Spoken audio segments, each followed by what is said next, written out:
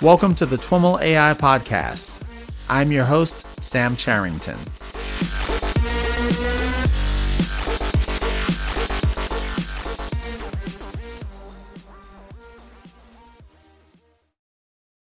All right, everyone. I am super excited to be here with Michael I. Jordan, Distinguished Professor in the Department of Electrical Engineering and Computer Science and the Department of Statistics at the University of California, Berkeley. Professor Jordan, welcome to the TWIML AI Podcast. It's my pleasure to be here. It is super exciting for me to have you on the show. You are connecting, or we are connecting with you being in Italy right now. And so, folks, we might experience a little bit of delay, but wanted to, start by having you share a little bit about what brought you to Italy. Interesting turn of events where Italy was a early hotspot for coronavirus, but now it sounds like things are going pretty well in the country. There will be a bit of a delay, but I hope that people will appreciate how amazing it is that we're talking across the ocean right now, and these packets are flying back and forth. And it's very, very striking. My spouse is Italian, and I have an Italian passport, therefore. And so with the kids, we decided we'd come to Italy about in midsummer because this is the far eastern side of Italy, and life is really quite open. So restaurants are open. You can walk around town, and the kids can have a normal life. So that's why we're here. We probably can't stay much longer because I need to get back and start work back in Berkeley. But it is an example of a country. Maybe it's because it's smaller, but and maybe because they had a trauma early on, but people took it really, really seriously. And I think for about 4 to 6 weeks, you really literally didn't go out of your apartment. It was the whole bloody lockdown. And if you follow the trend, they really brought it down to near zero, and now it stays around a few hundred per day. And they do the contact tracing and so on and so forth. So somehow they learned quickly that there's a few things to do that are right, and I think it's taking everybody else a lot longer to get on board with the simple but critical things to do to keep this thing in check. That's amazing. That's amazing. Well, I'd love to start by hearing a little bit about your career and how your interests in machine learning, artificial intelligence, and all the other things that you work on began. In 2016, you were named one of the most influential computer scientists worldwide. So, did you start out with that in mind? Yeah, no, I didn't. And I'm glad that computer science somehow welcomed me in along the way, because I really headed in a different direction earlier on. I think I was influenced by philosophy. There was a autobiography I read by Bertrand Russell when I was a kid. It's like 3 volumes, and he was sort of the early part of the last century, thinking about the mind and the brain and logic and thought and psychology and so on and so forth. And so that got me sort of kind of aware that there could be a science emerging of the mind, and aware that it had something to do with the traditions and philosophy of inductive thinking and deductive thinking and so on and so forth. But that was my vague awareness. I did not grow up with particularly good education, and I was intrigued by the idea that the big problems of our day had to do with not just computers, but with algorithms and with dealing with uncertainty in the real world. So computers, what I found missing in computers when I finally came to computer science, by the time I'd been already in cognitive science and seeing kind of humans who were thinking somewhat logically, but not entirely. And it was intriguing to me how we can be not logical, but at the same time, we're so powerful. And so computers didn't seem to have that. And it felt to me that computers needed to move out of the purely deductive world that they'd gotten kind of focused on. So by the time I came to computer science, I was already interested in inference and in decision-making and economic ideas and so on and so forth. But it really is quite a random walk. And I like to say that I really like interacting with students and helping them with career decisions and helping them think about what is the future and where it's going and all that. Talking about that, I think, is really helpful, not just to me, but for figuring out my own next steps, which are always vague and unsure, but especially for younger people to orient themselves in this kind of thicket of ideas. That's awesome. So your academic home, at least at Berkeley, is in the EECS and stats, but you've also done quite a bit of work in cognitive sciences and biology as well. Are you still active in those communities? Yeah, I'm active in them. Less so right now. My main focus is bringing economics ideas together with inference and computer science. But even there, you find themes that are familiar from past lives. So, in fact, economics is full of kind of Bayesian thinking and where do the preferences come from, and how do people, approach economics problems? How do agents behave, and so on. So you're in the world of cognitive science, to some degree. Biology was really just because, again, it's the topic of the era, and so anybody who's living in this era who doesn't learn about molecular biology and the immune system and cancer and whatnot, I don't think is quite living the full intellectual life they could.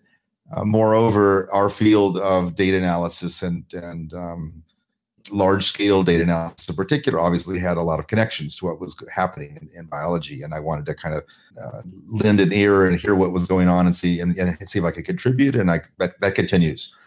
So I've learned a bit about proteins. I've learned a bit about how enzymes work, and learned a bit about genomics, and the three-dimensional structure of the genome is something I'm currently interested in. These are just kind of, that's almost more of an intellectual hobby. But my main focus really is kind of learning algorithms and how they behave when you put them in real-world deployments, and how they behave when there's large collections of people involved, and where all that's going. Mm-hmm. And you mentioned that one of your primary interests today is in the economic realm and how that interplays with inference and other things in the ML and AI world. Elaborate a little bit on that. What's your thinking and direction there? Yeah, so I never was really an AI person in the sense that it was never the main thing in my life to have a computer replace a human being. That's kind of an interesting aspiration about, could that be possible?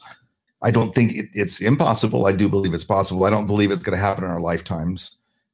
Humans are just too amazingly richly intelligent and deep and broad and so on. That said, it's a fantastically interesting philosophical question. But I was always more interested in the implications of algorithmic styles of thinking and what that meant if you put it out there in the world. In other words, there was a whole new infrastructure that links people, like this network is linking us right now, transmitting the bits. But what if it was more aware in some sense? Or what if the bits are given economic value, so that we're actually some transactions are happening, or the value is being recorded and created? And what if there's kind of a market happening behind the scenes here? People are being connected in new ways. What are the consequences of connecting all of us, but not just connecting humans? What are the consequences of all the connections behind the scenes?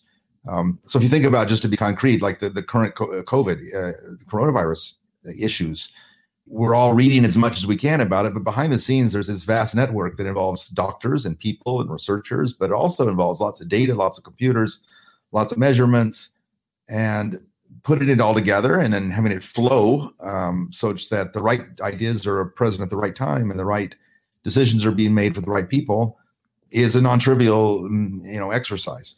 And it's not even being treated as an exercise, really. I think it's kind of all just ad hoc. We just do the best we can with what we got. But think about the banking system just as a point of comparison. Think about the ATMs, right? That we all can now go around the world. This wasn't possible in my parents' generation. We can go around the world and have a little card. We don't even need a card anymore, really. It's a cell phone. And our money is available to us anytime and any place. And, billions, I don't know, maybe trillions of transactions are happening per day, and they're all correct. And even if the electricity goes out in the ATM machine while I'm halfway through my transaction, no problem. If I take out money here and my wife takes out money across the world, we don't get docked twice, and so on and so forth. It's kind of, it's astonishing that it works, and it really does. And there's huge consequences if it didn't work. Our financial system could be endangered. There's lots of criminals trying to make it not work, and, just all kinds of things like that. So it's not perfect, but it's sort of amazing and has had a big impact. And the current sort of medical response to COVID is nothing like that, right? It's an ad hoc collection of things where, maybe some doctor read something somewhere and that, triggered some thought, and that's fine. There's a lot of that going forward, but it also would be nice if we wouldn't have so much loss of, of human life and heartache if the right ideas were not kind of transmitted at the right times. So looking back, that will be more and more possible. Just like looking back, when people started to first build electrical systems or chemical systems and factories and steam engines and all that, eventually they got it right and it really was great. And it just did a lot of the wonderful things for people. But along the way, it was really not great. And that's kind of where we are right now. We're creating all kinds of artifacts, including social networks that just look fun, like fun. Let's just connect everybody up. It's easy, but it's turned out to not be so great in many ways. That it's pretty damaging to the human spirit, really. And so a field that builds those systems should also be a field that's aware of the consequences of building that and able to kind of steer it and, or at least, be transparent about what could happen and let people avoid some of the bad consequences. We're not there. Mm-hmm. Mm-hmm. But there's so much in there. Can you maybe give us a few examples of when you're thinking about these large scale systems and applying kind of an economic lens to them? What are some of the specific questions that prompts for you and how you investigate those? Yeah. Let's indeed be real concrete. I think that'll really help the conversation, help me too, to kind of grasp certain things more as clearly as possible. So I'm my favorite example these days, which if you've seen other podcasts with me, to the audience, and my apologies, this is you've heard it before, but it has to do with music, and it has to do with kind of people who make music and people listen to music, right? Mm-hmm. And I was lucky enough to meet someone named Steve Stout, who is a friend, and he's an entrepreneur, and he's also kind of been a music, heavily involved in the music world, the recent music world, let's say hip hop and Latin music and so on and so forth. So I got to know him, and he and I have kind of bounced thoughts back and forth. And so some of my thinking has been influenced by Steve. There's a company that he has that I have been on the board of advisors. It's called United Masters. And it has at latest, I think, a few 100,000 musicians signed up. All right. So what is going on there? Why are musicians signing to a company? Why do I find that interesting? Right. Well, music has economic value, right? And it should. Why should it have economic value? Well, because people who make music should be able to have a living, have a job and be able to have a career, making music. It shouldn't be doing it just for fun or just for, in fact, looking forward, people talk a lot about the missing job. So that's an example of something that shouldn't be a missing job. It should be a real job. Sadly, that market, that ability to have a job in a world like creating music doesn't really exist. And this seems strange because there's studios all over the world. There's music flows everywhere. It's so surely there is a very healthy music market world. And the fact is there's not. That there's a few people who still make, hundreds of millions of dollars. They were plucked out. They have talent, but they were amplified then by a system that made them superstars. And you would think that, well, that's just how life is, that everyone wants to listen to the superstars. And they do listen to the superstars, and that's fine. And then there's a lot of other people that make money in some penumbra. But you'd be wrong about that. The fact is, if you look at the data, that 95% of the music being listened to today was not made by the superstars. It was made by people you never heard of. And 95% of the music that's been listened to today was music done in the last 2 years. So these are kind of things that no one knows, but it suggests there's a whole missing market. So who is making this music and who's listening to it? Well, it's largely a culture phenomenon. It's an inner city phenomenon. There's lots of kids who they get a laptop and then make music, and their music is often good enough that they stream it somewhere and it gets picked up on, and they can actually become popular enough that a lot of people will listen to them. And then they're the cool people to listen to, and that's who's actually listened to if you hang around younger people. Yeah. So isn't that just all great? Well, no, that's a sad story, because those kids who made that music, within a year or two, they won't have a job, right? And they really. So what can you do to fix that? So now, in some sense, the AI or data science comes into play, which is that every time someone's music is being streamed across these great networks that we've built, some economic value should accompany that. And I don't mean micropayments. I mean that if one of these kids is making a lot of music and hundreds of thousands of people, not even millions, are listening to them, they should be able to see on a dashboard at the end of the week who's listening to them, where in the country. Here's a dot every time your music was listened to. All right. And if they turn out to be popular in a particular city, they should be able to tell the venue owners and say, look, I'm popular there. Let me come play in your city. And we'll broadcast to the audience because I'm connected to the audience, right? I have that data. So the data is the currency of the realm here. The data says that I now know I'm popular and I can prove to you I'm popular. And so I'll come give a show there and I'll make, $25,000. And if I do that 3 or 4 times a year, there's a salary right there. All right. Moreover, if I start to get connected to my fans, I can offer them to come backstage. I can offer them I'll play at your wedding for $20,000 or whatever. Mm-hmm. And I can start to build a life and a career, right? And it's now not some company that's doing this for me or some agent. It's me, all right? I'm empowered to do this, all right? And I'm able to do this because of the data flow and people like me paying attention to what the data is and how to get it into the hands of the people who can act on it and helping to create a market where the producers are connected to the consumers, okay? So this company, United Masters, is doing a good chunk of that equation, which is that it has signed up these young artists, telling them, don't sign with a record company, sign up with us. And we will help you we will be the data scientists for you. We'll let you have a record company in your pocket and we'll let you manage these things. Moreover, we will act as an agent for all of you. So if the NBA website now, if you go there and listen to music there as you're watching the clips, it's these artists. So I get excited by that because I see that a little bit of AI and data science, the building of a producer consumer market, mm-hmm. the pay attention to the long tail, the concern about the matching and the balancing, the use, game theoretic and matching principles along with recommendation system principles, kind of all the guts of good machine learning systems. If you start to do that right, you can actually create this thing as a healthy market. And I can see it, very soon within not just our lifetime, but in the next few years, kind of 1 million people in the US being involved in where their music is being listened to and able to monetize it, all merchandise that's being sold around it and so on and so forth. And I can see not just in the US, I can see Brazil, China, et cetera, each having their own music systems. And I can see companies emerging to support this. So in some sense, this all seems naive and easy and simple, and why not? Of course. But, it's not been what IT has done.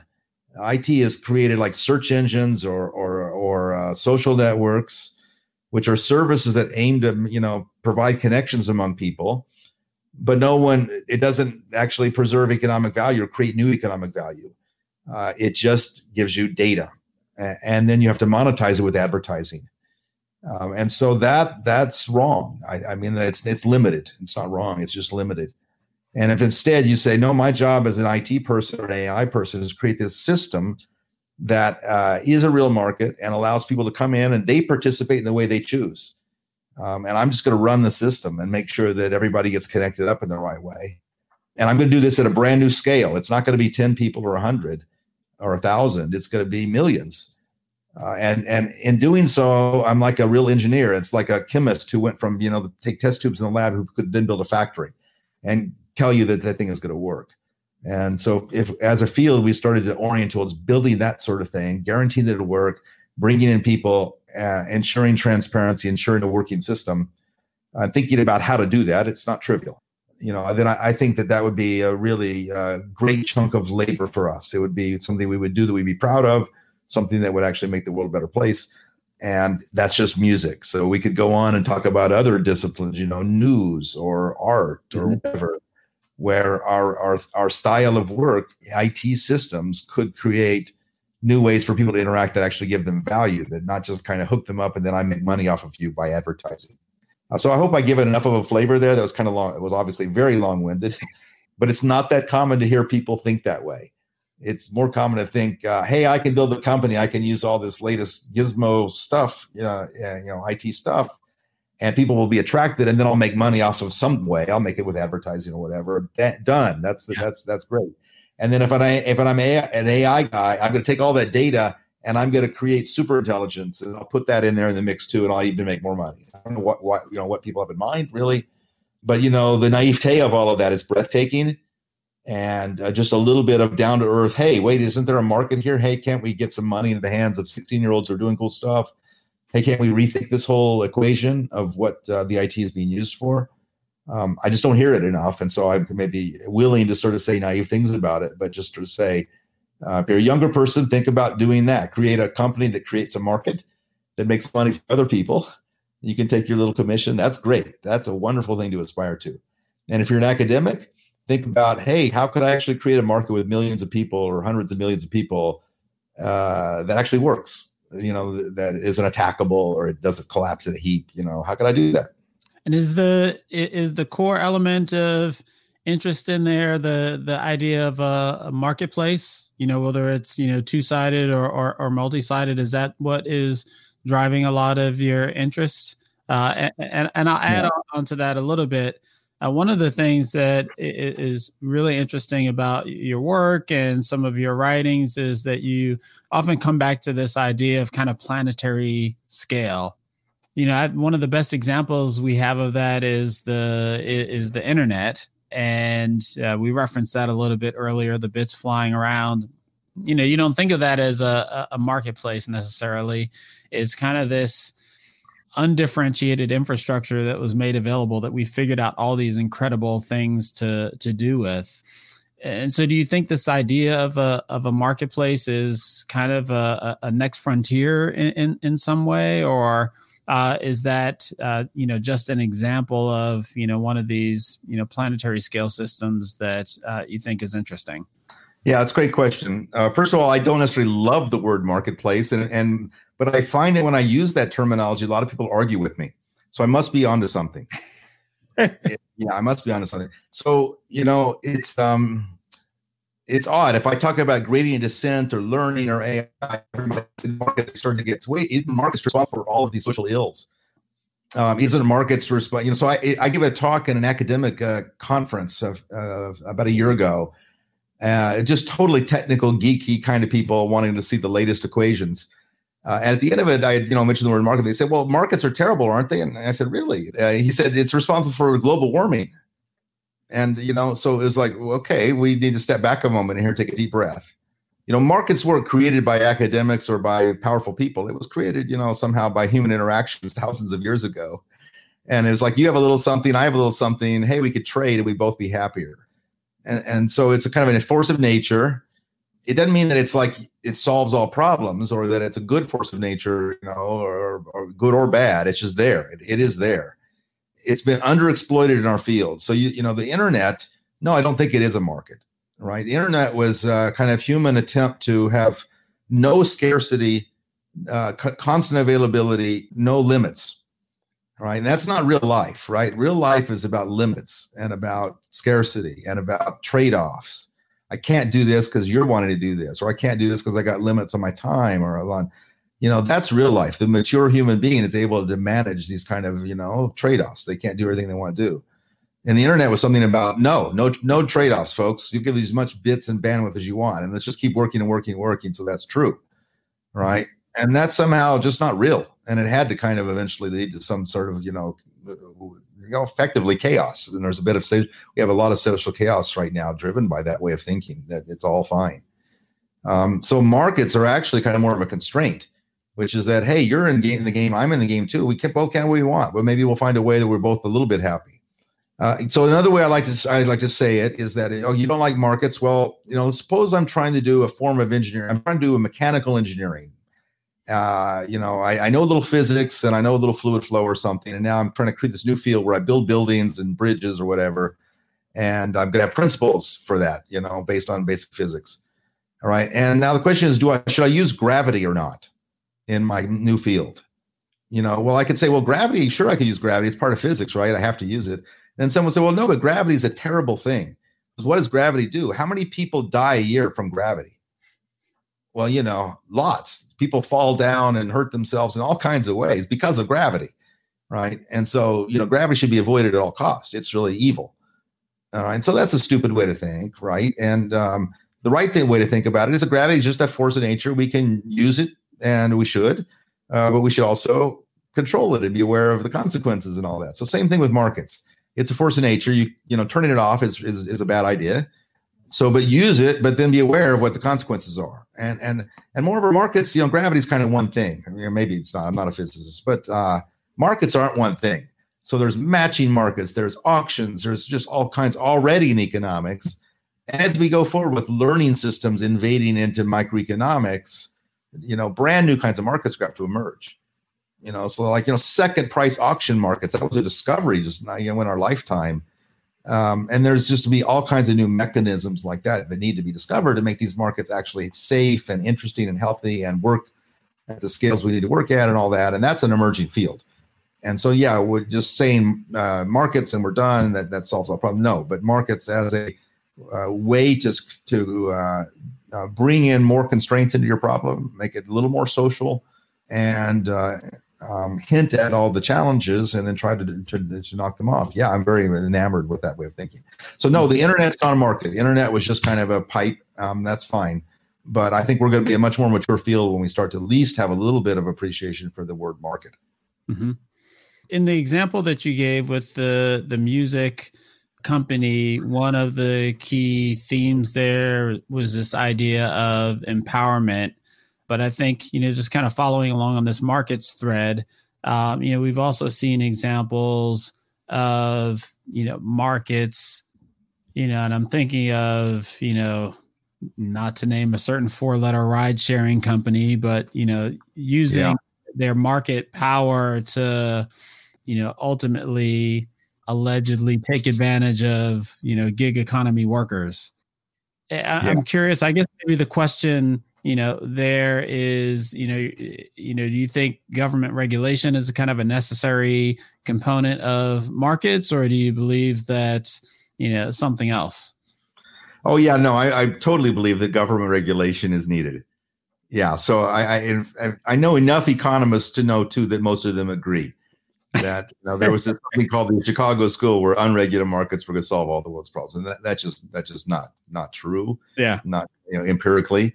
And I think as we develop these brand new kinds of markets that are operating at scales kind of beyond the human capacity, faster than we ever could think or bigger than we could ever conceive of, that it's not going to be just the kind of working it out at the local level kind of that humans will fight with each other. And if you cheated me, I'll come find you, well, it's not it. So we need many hierarchies of structures starting from the local to the more global.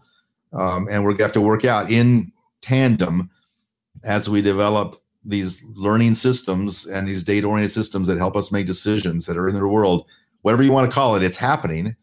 And so I think taking a mature market perspective will help, but then working with lawyers, legal people, working with sociologists, working with people public policy people, and trying to figure out what are the appropriate ways to regulate here so that we do the right thing. Economics also has it's kind of a dour field, right? It has this kind of, hey, I think I'm doing the right thing by putting in this mechanism, but the consequences of that are that, incentivizes somebody to come in and do something that breaks entirely what I do. Well, economists are pretty good at now thinking that through all the way to the end and sort of seeing, well, okay, that didn't work, but here's another way to do it. And I think, again, if we partner and we kind of work with that style of thinking, that it'll help us to understand what kind of ways to structure these markets. Also, this field of mechanism design is very it's probably the field part of economics closest to computer science, where you start to get the constraints and the algorithms of computer science. And it's not just open it up and it's a market and it works. That's like gravity. That gives you a lot of the force, the basic oomph there. But then on top of that, you got to put these kind of constraints. You got to run the auction in this kind of way. You got to go up and down and so on and so forth. Such that it'll actually kind of give the socially desirable outcome that all of us aspire to. Now, if you add learning systems on top of that, where we're all kind of putting in our data and it's learning from us and we're learning from them, it just becomes much more rich and complicated. And so, yeah, definitely, I'm very much on the side of some regulation, and it's kind of the right mix. If you try to do it all top down, it's going to totally not work. The kind of the free market people are right about that. Think about another kind of market just to be so you can help yourself think is suppose that I'm trying to build an app that gets people to the airport as quickly as possible, right? Yep. We already have apps kind of like that, right? And so it records some data and it figures out that a certain path from here to A to B is like the fastest, based on the data. That's great. So now it recommends, if I'm at A, if I don't want to get to B, it'll recommend a certain path to me. And if only me is using the app, then great. Or for a few people are using it, fine. But what if everyone in the city is using it? Mm-hmm. Right now, it'll send everybody from A to B, and it creates congestion. All right, Mm-hmm. There's an economic phenomenon. There's scarcity that's not being respected. All right, so at that point, you could say, well, okay, I screwed it up. It's my job to figure out how to do the load balancing. I shouldn't be sending everyone A to B. So who do I send from A through C to B instead and do the slower path? Mm-hmm. Well, now it becomes hard to know. Maybe I think I know you. You're an impatient kind of person, so I'll send you down the fast route. Or you're an impatient kind of person, right? You can see all the trouble I'm going to get into. Rather, at that point, you got to sort of abandon being the pure top-down, regulation-oriented computer science person and be the more open markets person. You say, well, I'm going to give it as an option to people. They can pay a little bit more, maybe to go down the street that's fast because they know they're in a hurry today. And they're willing to part with a little of their money or they're today, actually, they're not subject to a hurry. They'll save some money for the future. So add some auction mechanism in there and do it in a clever way so they don't actually have to run an auction as you're trying to figure out how to get to the airport, but have an avatar running an auction for you. And then now you can imagine that, people go on the road that they're most, that helps some of their utility. They get there quickly enough for their purposes. So now we've kind of created a economic style, information flow kind of system that maybe some experience about us, but also uses our in the moment kind of knowledge that we're looking for and creates a system that overall would maybe make people happier. We wouldn't make only the rich get richer or create congestion because we're being stupid. Mm-hmm. Yeah. What was really interesting in that example for me is that if you layer on this idea that the future will have these kind of marketplaces that you're describing, and the marketplaces will have, built-in, learning systems and intelligences, but the players as well will have, learning systems in the form of agents or whatever. If we layer that into your example, even today you can, open up your phone and it'll tell you, oh, it's time to leave to go to the airport because you have a flight at, whatever time. Those algorithms, I think, are, based on, kind of map style algorithms.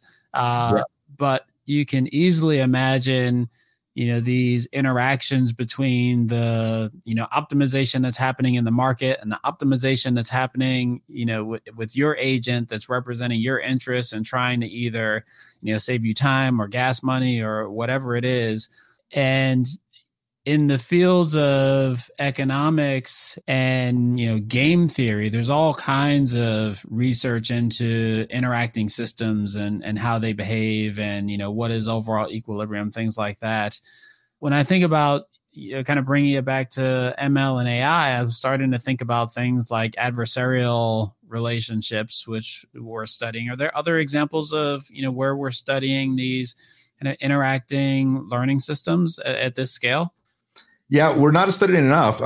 There are a lot of people. There's a community called EC, Economics and Computation. There's a conference is devoted to it, and it's sort of not in the central of a lot of machine learning people don't know about it. And I may even have given the wrong actual the acronym is EC, but I think it's Economics in Computation or and Computation. But anyway, it's people who study really kind of algorithms meets economics, and there's not that much learning there, but there's some people, the few people in the world who do study those things are often found there.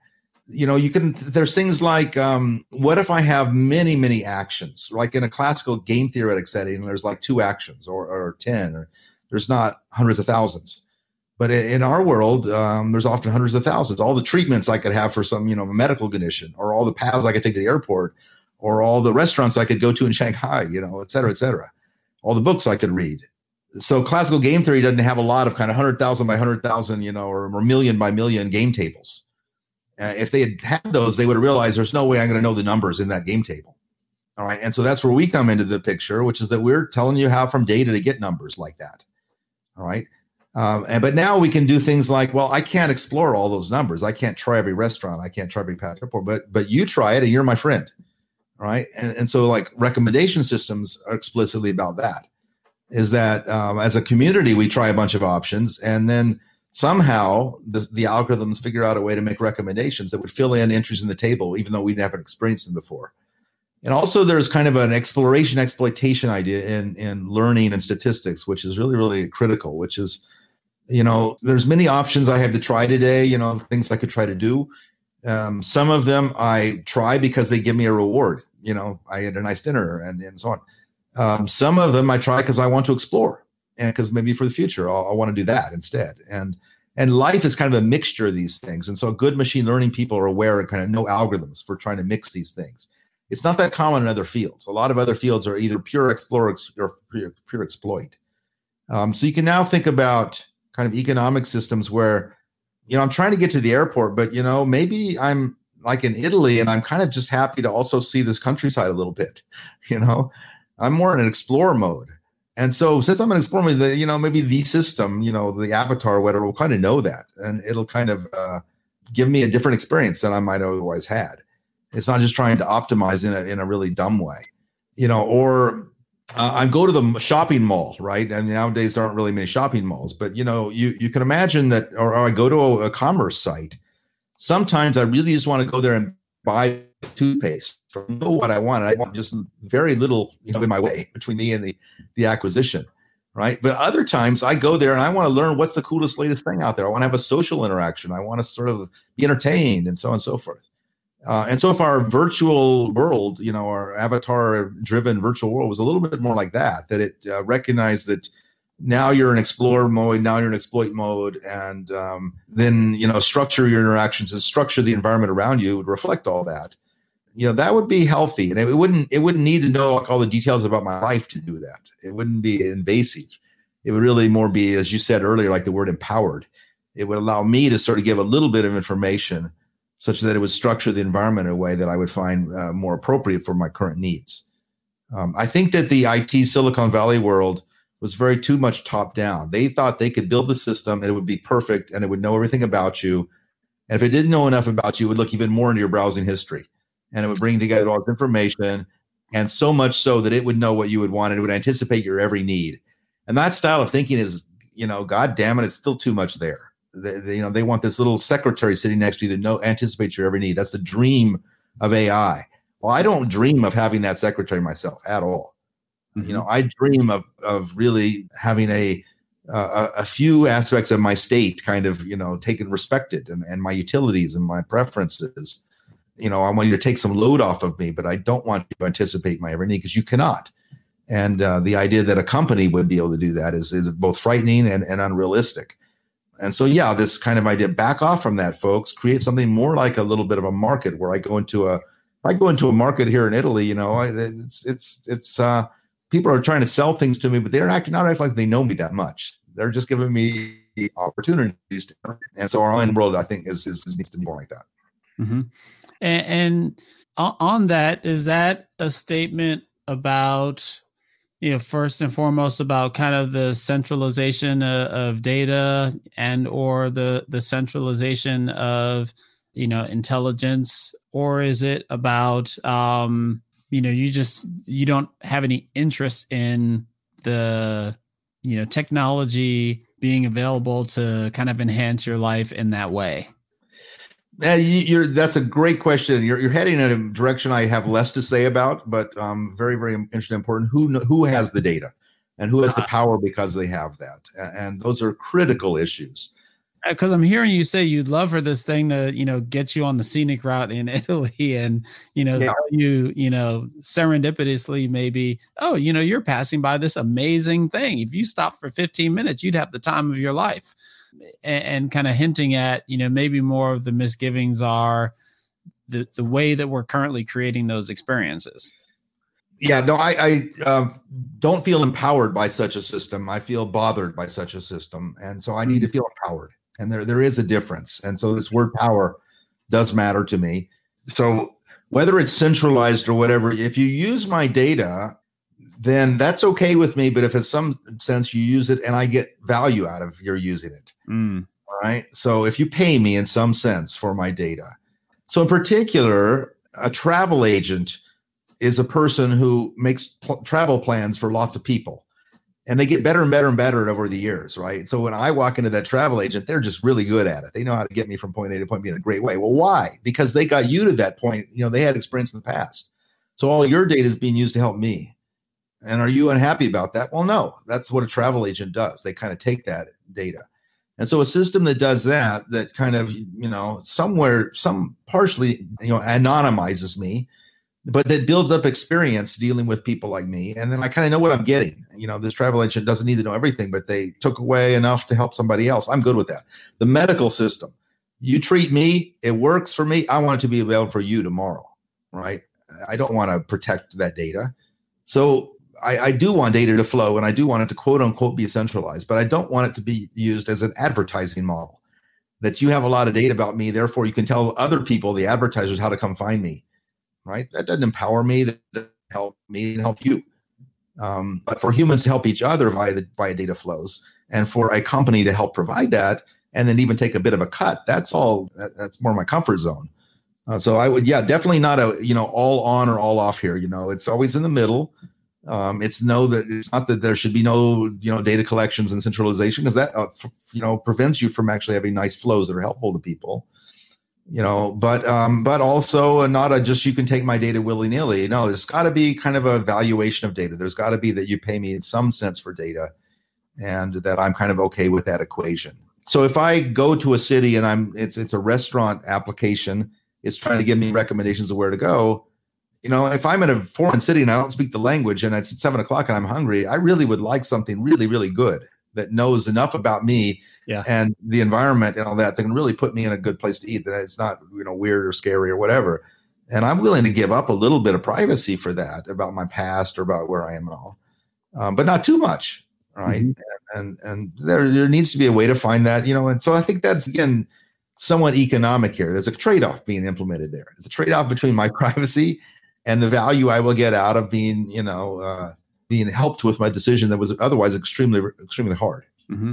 The travel agent example is a really interesting one to me. I'm guessing that probably the vast, vast majority of our listening audience has never used a travel agent. Probably only those of us who have can appreciate what a good travel agent really brings to the table. And it makes me think that we think about this idea of, we think about AI in the context of this digital divide, and, there will be, communities that will be left behind because they don't have ready access to AI technology. But the travel agent example makes me think that in a lot of ways, it's like a human divide in a sense, and that we need to worry about, and that the knowledge of humans is going to be commoditized into these computational systems like AIs, and only the select few will have access to actual humans who know things and have experiences and can help them in whatever the endeavor is. Travel agent is a great example of that. It gets really scary if it's in medicine, for example, where the masses are being treated by kind of the commoditized robot doctors, but only the select few can actually speak to a human doctor with real experience. Do you see that as a direction? Do you think economics plays into that? Is that something you worry about? Yeah, I do worry about all of that. I think those are very critical problems. Again, it's not enough just for someone like me to worry about it. It's got to be a joint effort of lots and lots of people. But indeed, bringing in all the right people and making sure there's a full-throated, diverse collection of people, backgrounds and interests and all that associated with the rollout of these things is so important, critically important. Maybe a little bit on the optimism side. A lot of the things that I think are interesting about my own life are kind of contextual and local. And the knowledge that's available there is not something that Google's going to have. Most of the things about my life that are interesting and all, Google doesn't know anything even to this day about. My searching, browsing pattern is pretty limited and uninteresting. And I click on all kinds of junk. I clicked on something the other day about, the Queen of England or whatever. It's just because I just was lazy and I just clicked on it. I have no interest in that whatsoever, right? There's tons of really noisy, messy data in places like that is kind of irrelevant within, 30 microseconds, not to mention 2 years.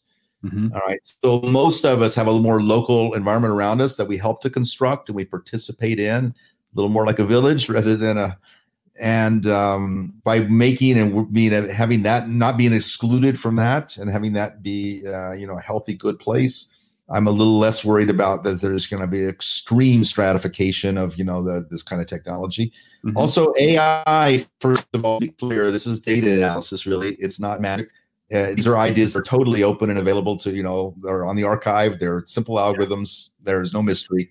People all over the world know what gradient descent is and so on and so forth. So moreover, computers are pretty much a commodity nowadays. And the data, again, it's very contextual. The data relevant for some situation in Brazil is not the data that's relevant for, Palo Alto. And so it's not the Palo Alto people going to take over because they have all the, the goods. And then the people trained to solve the problems are also local too. So I still think our local community building and our cultures and all that are going to be, critically important as we go forward. But there shouldn't be kind of, fiefdoms and, enclaves, there should be and so it's going to require, all the right kind of people to be involved in the construction of as we build. So the medical one is a good example. COVID has definitely decimated minority communities more than it has decimated, rich and white communities. And this is a great example of that. Hey, shouldn't that be like, why should there be a racial discrepancy there? It's a goddamn virus. Well, there is, because that reflects all of our ways of our systems have been built and have been built ad hoc and have built without thinking about that. And those have got to be knocked down and broken and thought through and make sure that those kind of things are, mitigated and don't happen. Yeah. So very, very important issues. And I just think mostly it's less about those of us who think about the mathematics and the systems kind of doing it all right. But ensuring that all the right people are in the room when the systems get built and and that it's transparent all the way through. There's never kind of a black box that the society can't look at. Mm-hmm. So we've been kind of going with the flow of this conversation, and it's been wonderful. And I do want to kind of touch on a ML specific question, but even before we get to that, one of the things that is, just very clear in chatting with you is that you have tons of ideas and you're currently exploring, kind of this intersection of economics and machine learning and marketplaces. And, you've worked in biology and other fields. I'm just curious, and getting a little meta here, your process or philosophy and kind of wrangling these ideas and turning them into, interesting or even award-winning research, or economic endeavors? Yeah, thanks for asking. Let me just sort of say, to me, that's a question that's more about talking about younger researchers, how they could kind of get into this field. Really, that's what comes to me, because I don't think I have any major secrets myself. I wouldn't look at my own career, my own way of approaching things and say, wow, I figured it out. Well, I didn't, and so part of it is I've been doing it for a long time. But, secondly, I think that most of the challenges, if you start to realize what a real challenge is, one that will make a difference, that impacts or at least touches on issues that people care about, that is worth kind of 2 or 3 years of your time, those are the kind of ones I go after. If it's going to be like a month of my time, I'm not particularly interested in it. And if it's going to be hopeless, Fermat's last equations, I just... No, either. So I kind of find these ones that 2 or 3 years of my time. So I get up every morning and I make a little progress on it. And I just, especially for young people, just sort of each one of you is smart enough to work in this field. Each one of you knows enough. And so, but make sure you pick a problem that is kind of meaty and it feels like it's not obvious and it's not what everybody else is working on. It's kind of got your own flavor to it. And it feels like after 2 to 3 years, you should be able to make some progress on it. And then just keep getting up and hacking at it every day, and if you get a little frustrated, pull back for a while. But that said, every day I like to say that half of my day is devoted to just kind of exploration. I read books on stuff. I think about, I look at what other people are doing, or, I just learn about something brand new that I've not known about before. Half of my day, if I can. This is on good days. And then half of my day is devoted to this. Let's keep moving some projects along. Let's keep kind of doing where I was doing. And if it's not moving along, I'll kind of refocus. But those time scales are really important to me. Kind of, the main one is kind of my overall life. Have I been thinking through all the things I kind of want to think through? What matters? Do I know enough about X, Y, and Z? So well, the way I do that is I go find a really good senior or junior level textbook. And I read it like a novel because I just find it really fascinating. Wow, these people thought all this stuff. Moreover, I kind of already know enough math that I can kind of just read it without having a lot of struggle. Like maybe the undergrad would have struggled. I don't have to struggle. It's so fun. And then I do that a little bit all the time. And over time, that's just kind of, really helped and build up and given me a bit of a perspective. But I don't feel like I'm necessarily a thought leader that, I think that partly that has to do with the era you live in. And maybe we're arriving at the era now where thought leaders will emerge, that it kind of starts to become consequential. Our field is mattering enough now so that we will be kind of burned by doing the wrong thing. And we'll also kind of learn by doing the right thing. And then maybe after that, your experience will kind of boost you to the level of thought leader. But we don't have a lot. Our machine learning field has not been very consequential. It's really been in this era of just gee whiz kind of, stuff. And behind the scenes, people have used it to build kind of, infrastructure for things like, Amazon or Google. And that's all great. And some of those people maybe have, gotten real perspective, but often it's very, very technical and very, very buried. And our field hasn't kind of emerged like some other fields where they were really having consequences for the human life. So I'm kind of hoping the younger people will realize this is what's happening, that our field is going to have major consequences. So educate yourself broadly, spend time every day learning lots of things, and learn how to talk to the outside world, not just yourselves. So I'm not sure I answered your question, but I hope that was in the spirit of your question. That's a great answer to that question. I think the way you structure your time around thoughtful balance of explore and exploit is an interesting answer to that question. And so to kind of close things out, you are, very well known for kind of the popularization of a bunch of, techniques in the machine learning community, Bayesian networks, variational methods, approximate inference, expectation maximization. Any thoughts on kind of the, technical direction or elements of, the research, or where you see things going kind of at this, the intersection of machine learning, computers, and statistics? I have lots of thoughts about that kind of thing. If especially younger people want to learn more about my work and thoughts about that, there's talks on the web that you can find. I think just to say briefly, a lot of my work has had to do with optimization, kind of what's the best way to do something. And even kind of lately, kind of what's the optimal way to optimize. And so this word variational has had a real impact on my career, my life, and my thinking. Variational just means you take a problem and you turn it into an optimization problem.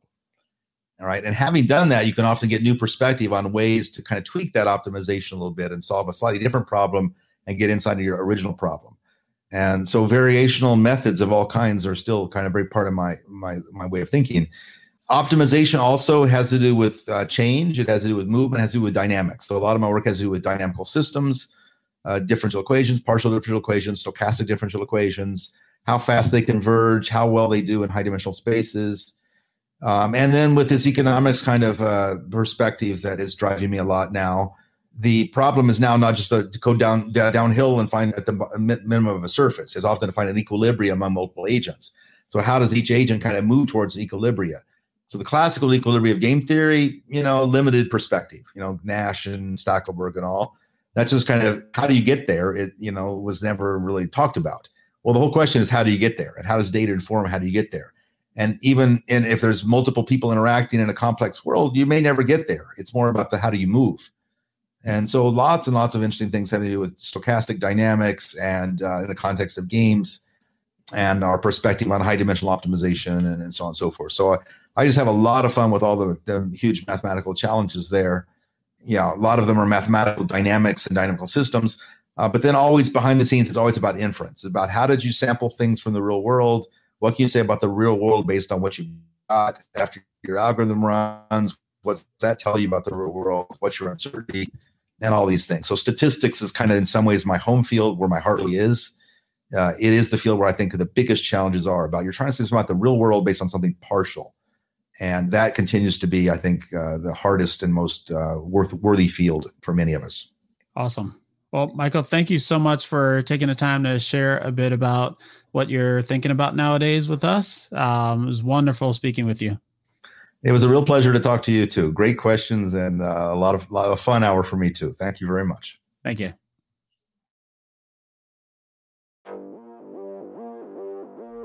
All right, everyone, that's our show for today.